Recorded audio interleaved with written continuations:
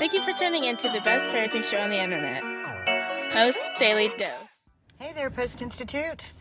This is Christy Soul, the co-founder, coming at you live right out of church. I hope you guys are having an incredible, blessed weekend. So my message today actually is pretty simple. We've been talking about the position of our heart and really working on setting goals for self-care and really noticing how we're feeling and keeping an eye on our mood, noticing trends. And today in church, something that just these thoughts that really struck me. We get so focused on tasks. We just get so focused on tasks. And the beautiful thing about that, oh, this is cool. Sorry, sidetracked squirrel.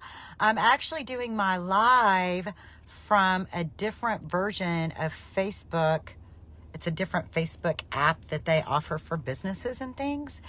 And it's actually giving me an option to bring people on camera with me. So like Joni, I have a little blue note under there that says, I could bring them on camera. I could put you on camera. I'm going to use this in the future. This is going to be so cool because we'll be able to actually like schedule and arrange live exchanges. Oh my God, how cool is that? Wow, that is so awesome. Okay, well, and that's actually just like really, really good news because part of the message today at church was talking about transformation comes from being transparent and authentic. We were talking about the vision for our church for the next year. And my pastor always has a way, his prayer life really, and his ability to hear God speak and his way. Jody said, no way. I'm still in my PJs. Well, if I hadn't come out of church, hon, I'd still be in my PJs too. So I love PJ days. I think PJ days, especially family PJ days, can be one of the most beautiful days ever. I saw somebody posting a picture of their kids. It was like 3 o'clock in the afternoon. They were doing something together and they all had bedhead and their pajamas on. And I love those days. Those are beautiful days, aren't they? When we're not so busy, man. So, yes. So part of the message today was that transformation comes from being transparent and authentic. And so, this new feature can give us some opportunities for us to really dig in a little deeper with one another and converse, share, educate, or if there's a time that you guys want to pull up and talk about something deep in your heart, then we have the ability to do that, and that'll be really cool. Wow. And so my message, my topic that I've kind of gotten sidetracked from with all this other great news is, we've been working on the position of our heart in our post-daily dose as part of like our New Year's resolution to really dig deeper into seeing how we are really feeling. And for us as parents and the leaders of our family to work there first because everything flows from the position of our heart. And so that made me think of this as we were beginning the service, and I just found myself really inspired and taking some notes. One of the things I realized is we get really task-oriented. Like parenting becomes this very task-oriented, clean your room, do the dishes, how to cook food, how to do laundry, how to brush your teeth, how to get to school, how to get your schoolwork done, how to drive a car, how to manage the world, how to deal with friends, how to deal with bullying. And, we just have all this stuff we're teaching. But how they feel us. How do they feel us in all of that teaching? And it's okay that all of this is sort of task-oriented because really the tasks, though, are very superficial. And the tasks actually just give us this avenue. It gives us an avenue for relating, an avenue for communicating. It gives us something to talk about. But really the biggest piece of what we do in parenting is about everything on the undercurrent, because the task stuff, they're learning by watching. They're just going to learn by watching how you do it. And then, they're going to try it, and they may try it on their own, or they may try it with supervision. I mean, all these different ways that they try it, but they're watching and learning all the time. And a lot of things they've already watched and learned other people do. And that's part of what you're trying to work on, is learning a different way. And it's going to come. It's going to come with time and repetition. Bruce Perry, positive environment, positive relationships, repeated over time. So the thing that we get so task oriented, but really the tasks just give us an avenue for being in relationship. So don't let the performance of the task get in the way of the deeper mission. The task is just a superficial thing. The real thing is what's going on underneath, and how do they feel us in this process of teaching, because that's what's ministering to their heart. That's what's changing what's going on at the brain level and what's going on in the heart. So how do they feel us? How often are you speaking life into them? Because you're always speaking life. What kind of life are you speaking into them? Are you speaking doom? Are you speaking defeat because they don't complete the tasks the way you think they should have completed the tasks? I mean, think about it. In a way, there's a great blessing. There's a great blessing when tasks don't get done exactly the way you thought they should be done, because then that just gives us a chance to continue in a place of relationship and be able to see where our children need us to be in relationship with them. I always talk about there's all these different levels of teaching, and when they're young, and that is an emotional statement, when they're in an emotionally young place, then their way of completing a task or helping with the task may be just to be present. Like when my daughter was younger, and was not physically able to help with certain things, how she helped was she watched. And she kept me company, and I gave her the assignment of picking good music, and so she was engaged in the process. And we did this in a way that then it wasn't dooming, it wasn't painful. It was just really kind of joyful time we spent together getting these things done. And then as she could help, she did. And now she has the urge, the self-impetus to do things independently, and it's a beautiful thing. And no, she doesn't always do it right, and sometimes we have to reteach and relearn, or sometimes it's like, oh, that might be a little beyond you still, so that's okay, So we get so focused on it being like eliminating needing to teach anymore, but we're never going to stop teaching, and teaching's just an opportunity for us to be in relationship. So how do they feel us in our role as teacher and guide of the family? How do they experience that from us? How are we speaking over them? How are we speaking life into them? Are we helping them to feel more capable and competent? Are we helping them to feel loved? Are we helping them to feel good enough? Are we speaking defeat over them? How are we talking to our children? And if you have a child and it's hard for them to hear compliments,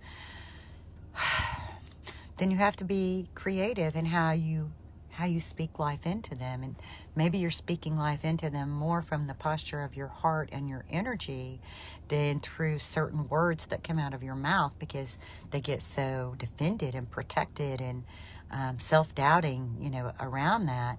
And then the other thing I want to talk about, like my son was the biggest one about that. I used to talk about how smart he was, and no, he did not finish school. His whole education process was like just so random, and his life was so full of changes, and he lived in so many different places over so many different times in his life, and had so many different cultural experiences, that the traditional brick and mortar school was not very easy for him. It was not an easy setting for him. But he was so smart. He had this very innate intelligence that I still admire to this day. Like his memory, because of trauma, it was hard for him to retain certain information and recall it. Now he could retain it, but because there would be so much static at the brain level, his ability to pull it out and use it in a moment was just like really tough. So like memorizing multiplication tables, he couldn't do it. He couldn't. It was a can't, not I won't. To understand there's a difference, isn't there? There's a difference in I can't versus I won't. So it was an I can't for him. And I realized it because there was a stretch when we couldn't get him to go to school. I couldn't get him to go to school. Couldn't get him to go to school. Couldn't get him to go. So we did stuff at home. And so I got to do some homeschool time with him. And it was a beautiful blessing because then I got to see a little bit about how his brain functioned. He could do that. You know how multiplication is like a simpler form of addition, right?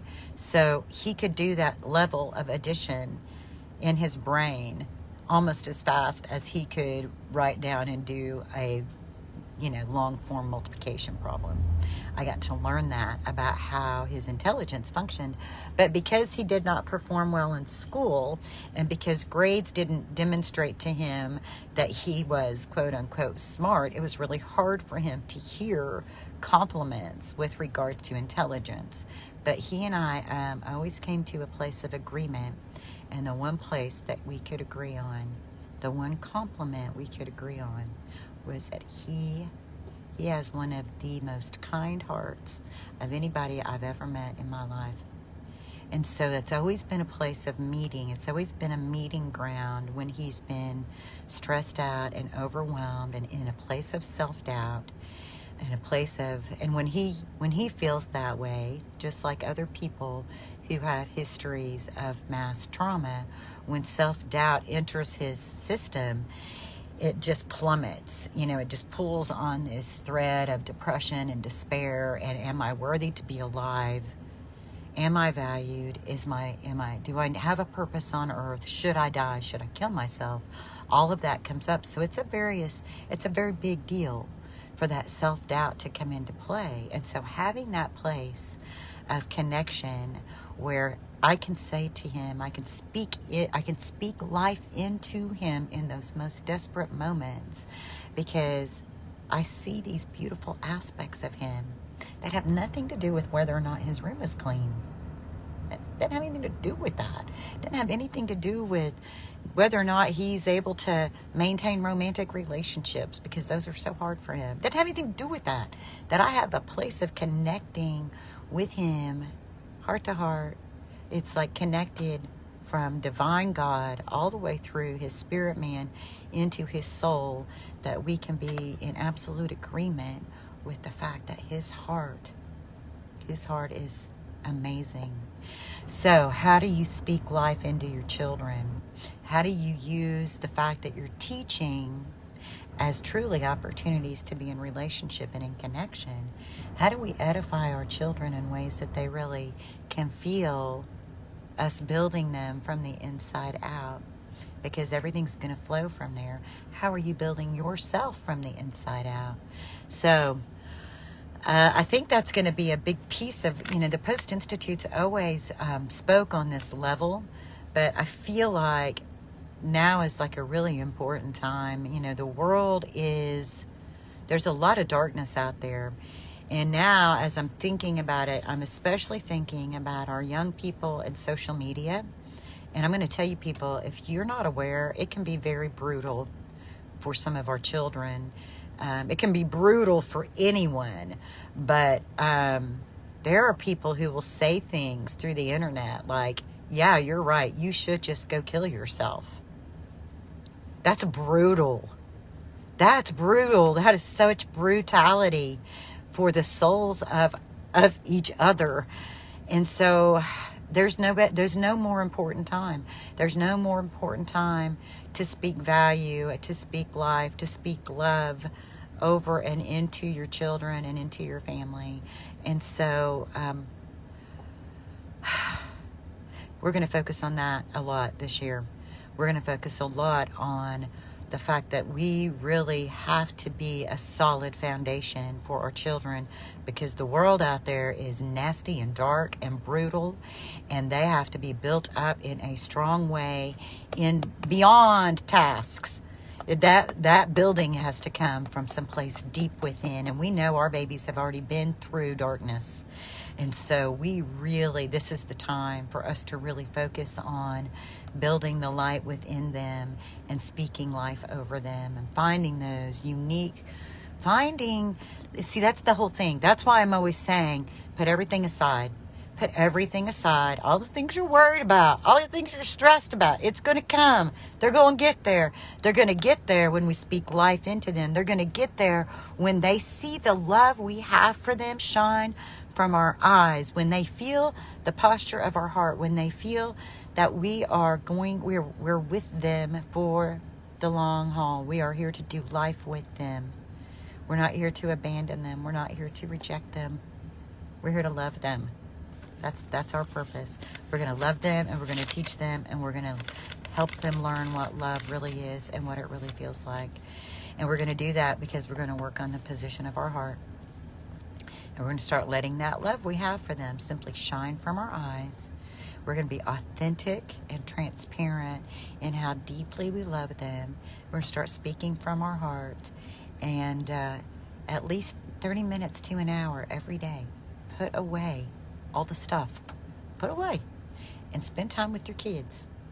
Play with them. Wrestle with them. Paint some toenails. Let them paint your toenails. Let them put makeup on your face. Let them fix your hair. Snuggle in the bed. Read a book. Play a game. Cook a meal. Decorate some cupcakes. Let them feel the love you have for them shine from your eyes. And remember what Brian tells us, that in any given moment we can act out of those blueprints of the world. The blueprints of stress and fear and overwhelm, or we can take 1 to 2 to 3 deep breaths, and we can choose love. Much love to you guys. Have a blessed day.